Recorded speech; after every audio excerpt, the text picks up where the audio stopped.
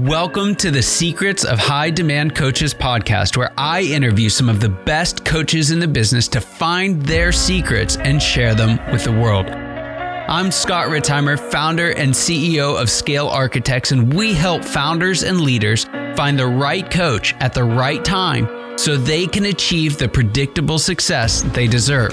And a huge part of that is helping great coaches do great work that creates enormous demand for their services with way less effort. If you're a high demand coach, I'd absolutely love to share your story and expertise as well. So stick around to the end of the show and we'll reveal how you can be our next guest in 15 to 20 minutes. Let's go.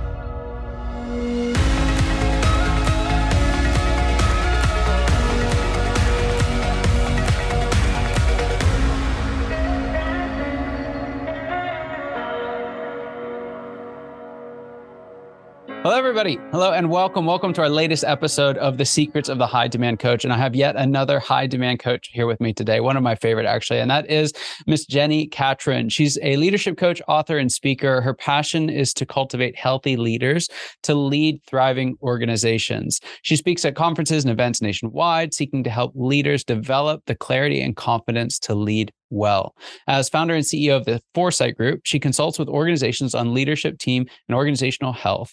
With over 20 years of experience in corporate and nonprofit organizations, Jenni has a passion for helping leaders put feet to their vision. And I may add, does that exceptionally well. She's another one of our fellow Scale Architects, someone that I'm honored to rub shoulders with as we go about trying to help people achieve predictable success. And Jenni, I'm so excited to have you on the show. Thanks for coming.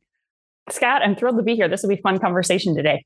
It sure will. It sure will. I'd love to just open up with your story. Tell us a little bit about who you are and a bit about how you got into coaching and why. Sure. So, as you said, I lead the Foresight Group, which is an organization I founded about 6 years ago. And it really was an overflow of discovering what I really loved about my work for the last 20 plus years. And I had the privilege of working in actually the music business in Nashville. That was kind of my dream job as a kid. And I spent almost a decade in that industry. And then I went into the nonprofit side, specifically churches, for about another decade.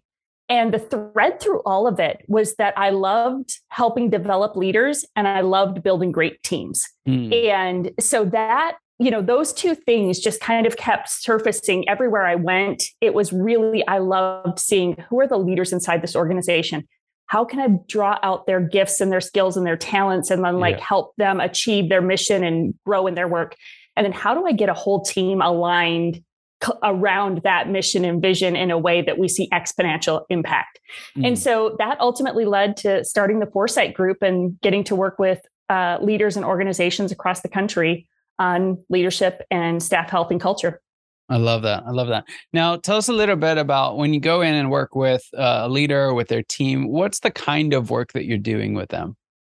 Yeah, a couple different things. I have a team of coaches that are part of the Foresight Group, and most of them will do one-on-one leadership coaching or executive coaching. So they're working very specifically with that leader in the organization, typically mid-level or senior leadership level.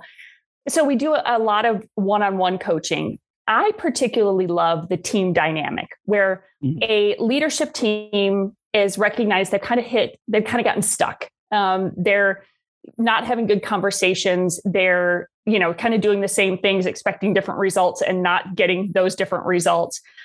Maybe there's some tension or challenges internally, or maybe it's just a senior leader who says, I recognize I need to grow and I'm not sure what's next.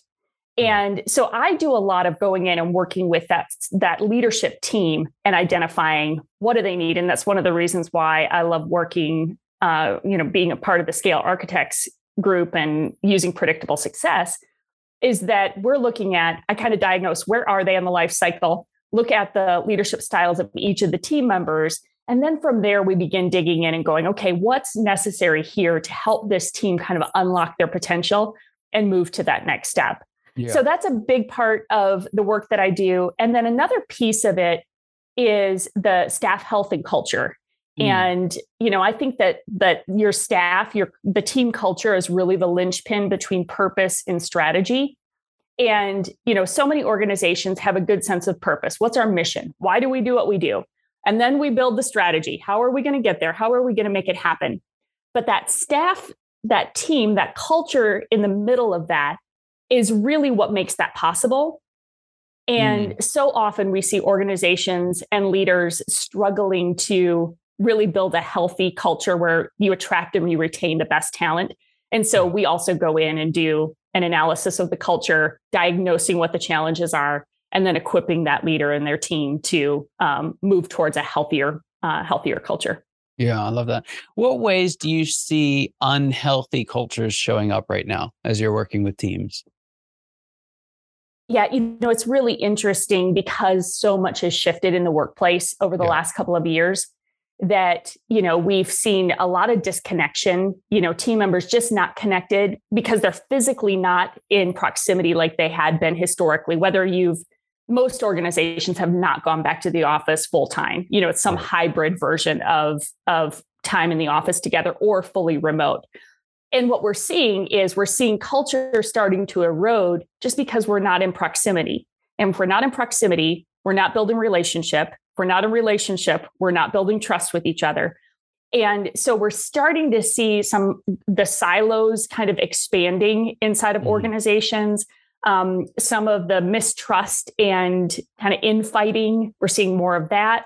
And just general malaise and disengagement of people aren't enjoying their work to the degree that they used to. And my belief in that is that it's a lack of connection and belonging that's leading towards, I don't have as much relationship with you, so I'm not as excited about getting on a Zoom call and working on a project with you because I'm not feeling that energy of connection and belonging that we have historically, we've historically had inside of teams. Yeah. And so that disconnection piece, I think, is a really big culprit in erosion of culture right now.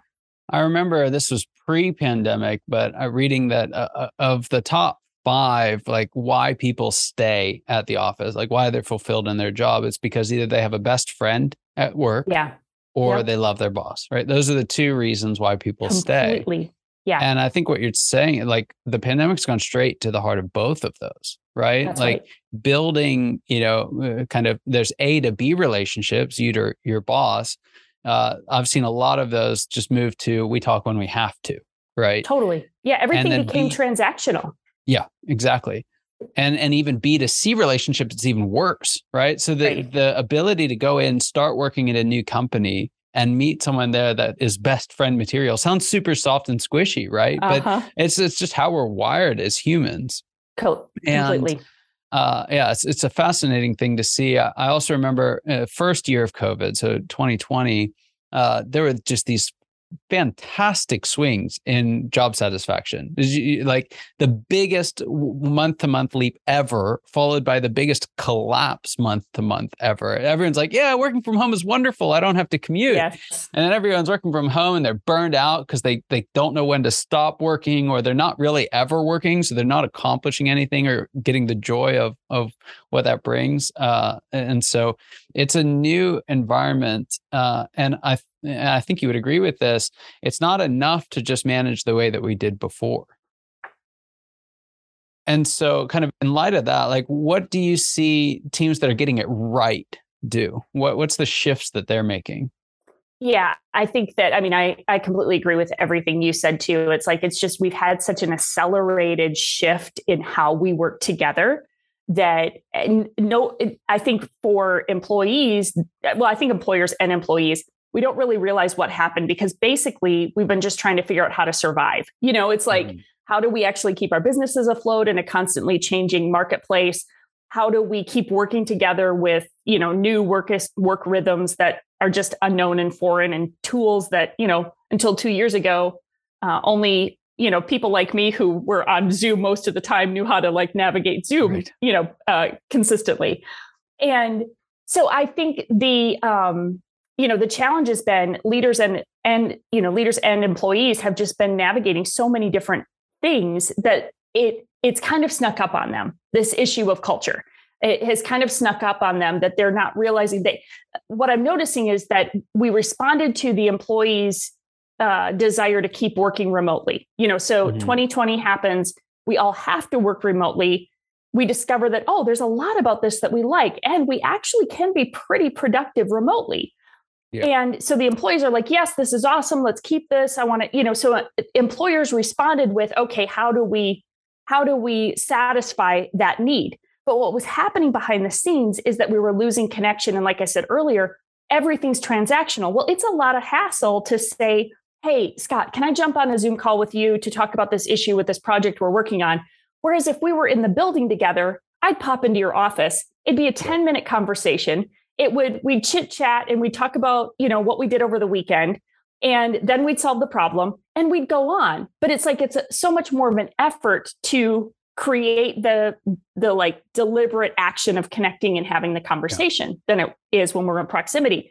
So behind the scenes, this connection piece has just been waning. So to answer your question, the leaders, the organizations that are noticing that and are like aware of what their employees say they want, but they're also aware of what their employees actually need. Right. And, so that sounds a little like, are you being, I don't know what I want to say, but just kind of forcing on your employees. Presumptuous. Yeah. Thank you. Yes. Yeah. Thank you. So, but there is a little bit of that because in the essence of leadership, it's helping lead people to where we need to go together. Yes. And oftentimes that's moving people out of what they think is comfortable, but helping get them to a better reality. So I think the leaders who are doing this well are recognizing those two tensions. Hey, let's recognize going back to the office full time, that's not realistic. Like more flexibility, people are finding new rhythms that's working for people. More flexibility is a win.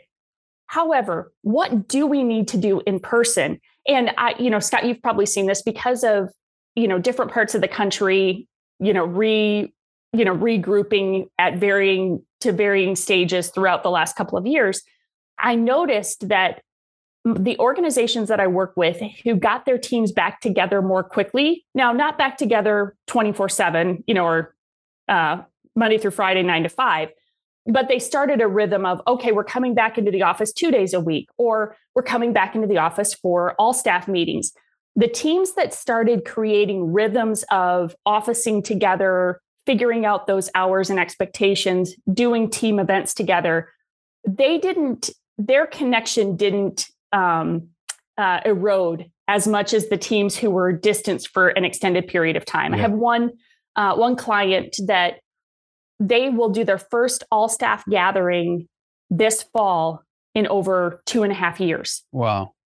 And we're wrestling with, a great deal of turnover within that team, frustration and tension between different departments and different teams, all symptomatic of they just haven't had time together. And new team members are coming on board with not a clear understanding of what culture looks like.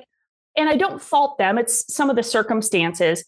But again, the leaders who are recognizing this and saying, hey, I've got to strike that balance. I've got to live in that tension of flexibility, but where do we need to be together? And then how do I make that really valuable? And that's the key, right? Yeah. Like, if we're going to do all staff meetings together, make that time really valuable, like time you don't want to miss. Like you're actually like, oh, I hate that I can't go in for staff meeting this week, Right. So the leaders paying attention to that are the ones who are doing a better job with it. Because even those who have done it as an expectation, like you worked here full time before, like why can't you just be here for this? So I like that. I actually, there's a couple of thoughts that have popped up. One was a study by Harvard. This is around the time, it sounds completely unrelated, but it is. They were looking at the self-check-in booths at airports. This is when they first started implementing it and no one would use it. And they realized it wasn't enough to do the same thing, right? To have an automated teller. You actually had to make it significantly easier or better to do the new thing than to do the old thing, to break that really habits smart. And the patterns. Yeah. And so they actually had to make that process an even easier process than just setting the bar at, hey, it's the same thing. You were doing it with a person, now you're doing it with a machine. And the second one that popped up for me was anecdotally, yes, I've seen what you've seen. Like the more that folks have come back together sooner, right? And again, not everyone controls that, all things considered, but those who got together sooner had it. But I'd only ever seen it anecdotally. Now in the church world, right, built around, these large gatherings of people on a regular basis, just massive changes in that world. But one of the bits of data that came out of that is those churches that, for whatever reason didn't stop meeting, right, or did for a very short period of time, are virtually unchanged in membership. They lost some people who are upset by that. They gained some people who are in favor of that, but it nets out. Yeah. Those churches that closed, and the longer they closed, the higher this number is. Those that closed for any, several months or more, lost between 10 and 30% of their weekly membership. That's right. Yes. Yeah.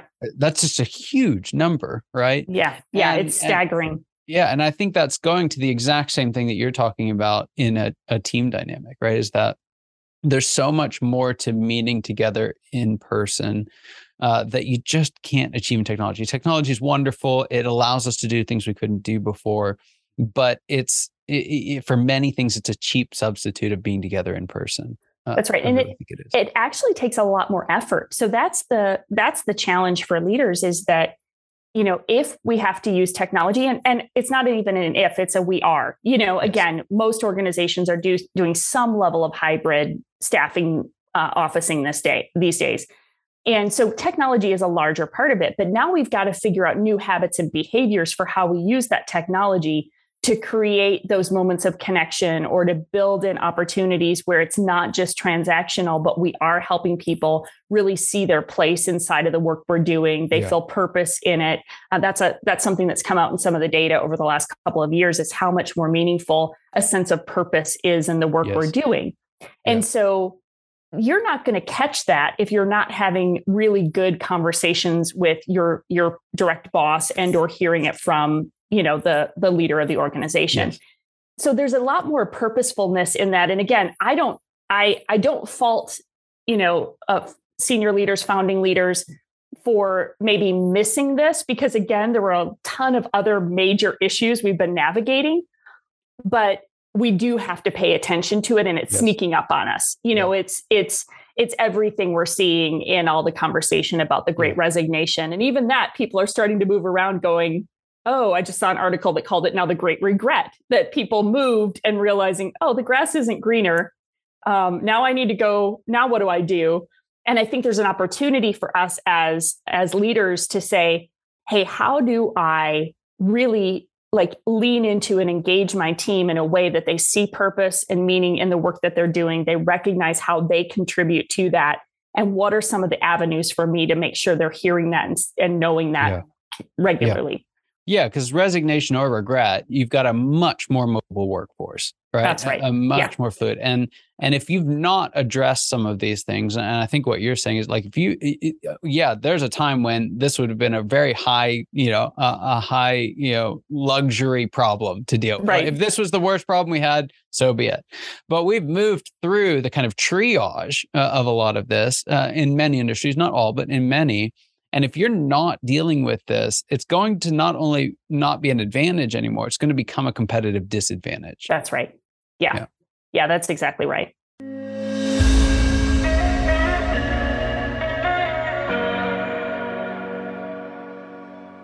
Hi there, this is Scott Retirement. For over a decade as an entrepreneur, I thought coaching didn't work. I'd had some bad experiences with the wrong coaches, and all that left me feeling like I had to figure it all out on my own. And while I wouldn't have admitted it back then, that was scary. It felt isolating, and it left me constantly wondering what was around the next corner or when the shoe was going to drop. Then I found two great coaches, and with their help and support, I discovered and implemented the predictable success model, and my company tripled its profitability in a single year, adding over $1 million to our bottom line. And now my team of scale architects and I get to enjoy the privilege of helping leaders like you achieve even greater results through our individual coaching and team acceleration programs. If you'd like to scale your business or nonprofit, boost your profits, build a strong leadership team, or even simply become a better leader with less stress, schedule your free 15-minute call with me at at www.scalearchitects.com/15. That's scalearchitects.com/15. Now, back to the show. Fantastic. It's really, really important stuff. Now, what I'd like to do is shift gears just a little bit. We'll kind of zoom out for a second because you've done this work for a while. Even before you were full-time coaching, you've just done so much around the world of leadership. And I'm very eager to see your answer to this question. I know our audience is too, but if we were to say, what's the one biggest secret that you wish wasn't a secret, right? What's the one thing that you wish everybody listening knew today? What would you say that is? Yeah, it's such a good question. I probably could have said what we just talked about a little bit of like developing your team is your great competitive advantage, but we kind of hit that.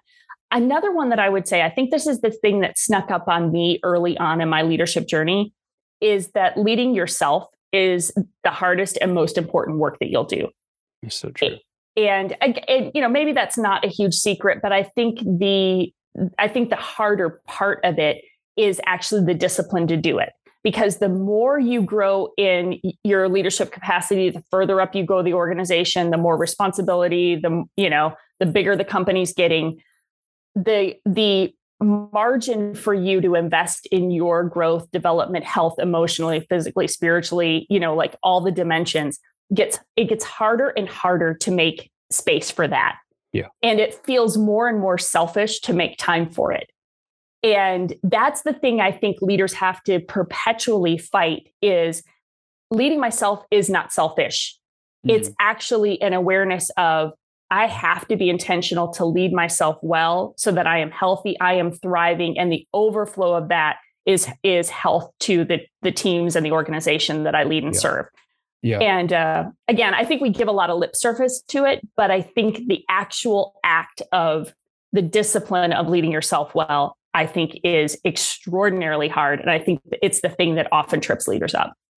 There's a quote, and I believe it's from Kierkegaard, and I'm going to borrow the formula of the quote, not the quote itself. But I think things like this, like leading yourself, are things that we've made very difficult to understand to make them easy to do. Right. If it's this kind of ethereal, whatever, then it's like, oh, yeah, I do that. Right. We just kind of check the mental box, when in reality, leading yourself is actually something that's very simple to understand, but difficult to do.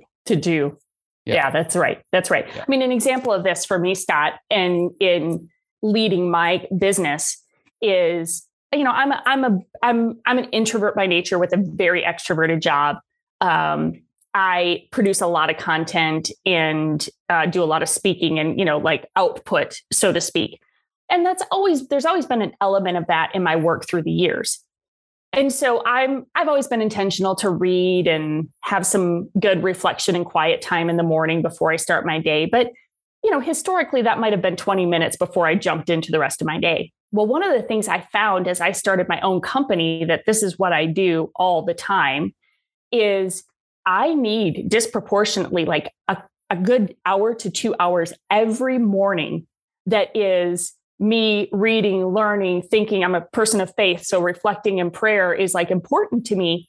And if that gets squeezed out, I am not the best person to be around, and nor do I have something to give, right? So the self-leadership part of it is the recognition. Every day I have leaders on the other side of a screen or the conference room that I'm coaching and I'm pouring into, might be speaking from a stage, might be facilitating a workshop, but I'm showing up in those rooms and they're expecting me to come prepared. They're expecting that I've done my homework to be able to serve them well.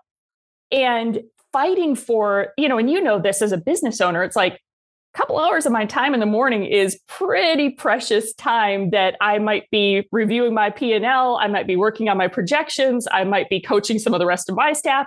So all of those things have to happen too. And so that's why I say it's so hard to do, because in some ways it feels like such a luxury because it's so life-giving. Yeah. But the overflow of that is so critical. So I'm constantly living in that tension.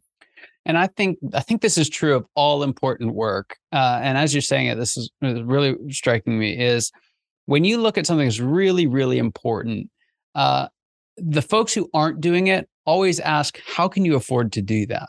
right? Like, how could you spend 2 hours doing like not working? Now, you and I know it's not working, but the question is, how can you afford that? But when you look at people who are doing it, habitually doing it, and have been doing it for the long haul, their question is, how can you afford not to? Right. And that's always a hallmark I've found of anything important, like really important in life. It seems to always follow that pattern, which is fascinating. Beautiful. I love it. Okay. So I've worked with enough coaches to know that as coaches, we have a knack for spending our energy, our best energy on our clients. And you've just spoken to this a little bit, but I'd like to tease it out further and see, what are you doing to spend time working on you, on your own business? And so take your coach hat off for a second, put your CEO hat on with the rest of us, and tell us what the next phase of growth looks like for you in the Foresight Group. Yeah, I love this question so much, Scott. And, you and I get other opportunities to talk about this stuff, and you're often coaching me because it is such a, like, the running and leading the CEO work of a business, especially when you're also a practitioner in your business. There's such a tension there. And the migration of Foresight is, I started the company 6 years ago. Initially, I was a one-woman show. It was me kind of doing all the things. And then over time, I've added team members, I've added coaches. And the real push for me right now is that I am spending the bulk of my time working on the business and coaching my coaches, and just taking one or two really key clients because I still need to be in the business from the sake of like understanding what's going on, serving key customers and so forth. But the fight for me is to not just take whatever business pops up and to actually like transfer that to some of my team members and coach them on the implementation of that work, and really fighting for the space and the margin to be working on the business rather than in the business. And I know that's kind of a cliche phrase, but it's like, it's such a big deal, I think, as a CEO to keep elevating. And it's a risk, right? Like, I was working on my projections. I'll just get real honest about it. I was working on my projections for the rest of the year. And I had a one or two retainer clients that dropped off mid-year. That was the plan. We had we'd done the projects. So it wasn't a surprise, but I all of a sudden had this like, oh, what am I going to do? Because I'm losing two of my retainer clients, and the cushion of that revenue was really nice. But the reality was those retainer clients were also consuming a lot of my time every week. Yes. And part of my plan at the beginning of the year was I was going to let a couple of my retainer clients drop. So I would just be keeping two or three, and to give me space, because I've got a book I've got to write. I need to be out doing more business development and speaking, just to keep our profile.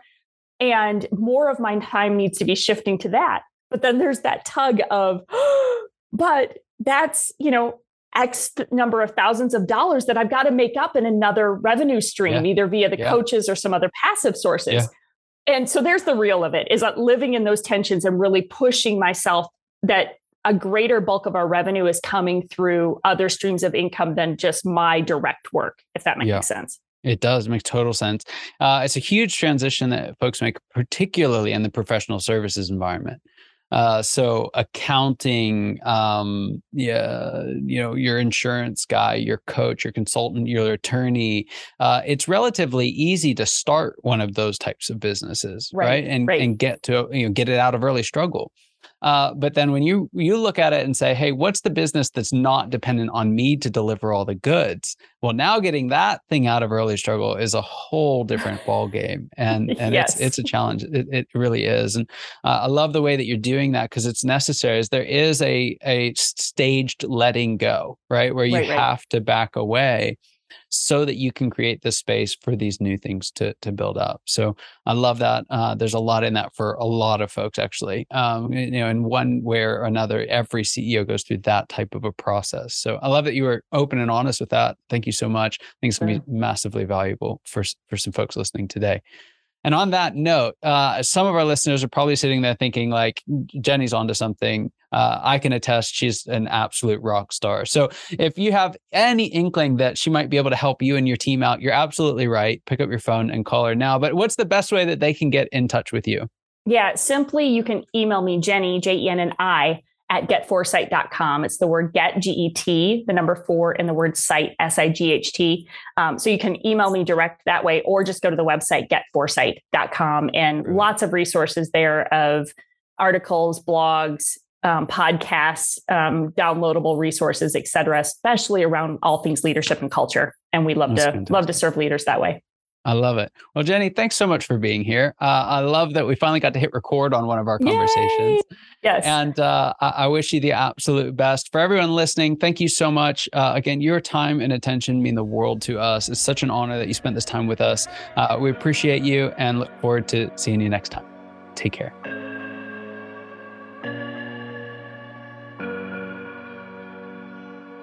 Scott Ritzheimer here. Thank you so much for listening to the Secrets of High Demand Coaches podcast. If you are a successful coach, consultant, or advisor who's built a strong book of business and would like to be on the program, please visit go.scalearchitects.com. And if you got something out of this interview, would you share this episode on social media and just do a quick screenshot with your phone and text it to a friend or post it on the socials? If you know someone who'd be a great guest, you can tag them on social media to let them know about the show. And make sure you include the hashtag High Demand Coaching. I love seeing your posts. I love seeing your guest suggestions. Thank you so much. We are regularly putting out new episodes and content. To make sure you don't miss any of those episodes, go ahead and subscribe now. Your thumbs up, your ratings, your reviews, they go a long way to help us promote the show, and they mean a lot to me and my team. If you want to know more, you can go to our website, www.scalearchitects.com, or you can follow me or the company on LinkedIn, Facebook, or Instagram. Thank you so much for listening. We'll see you next time.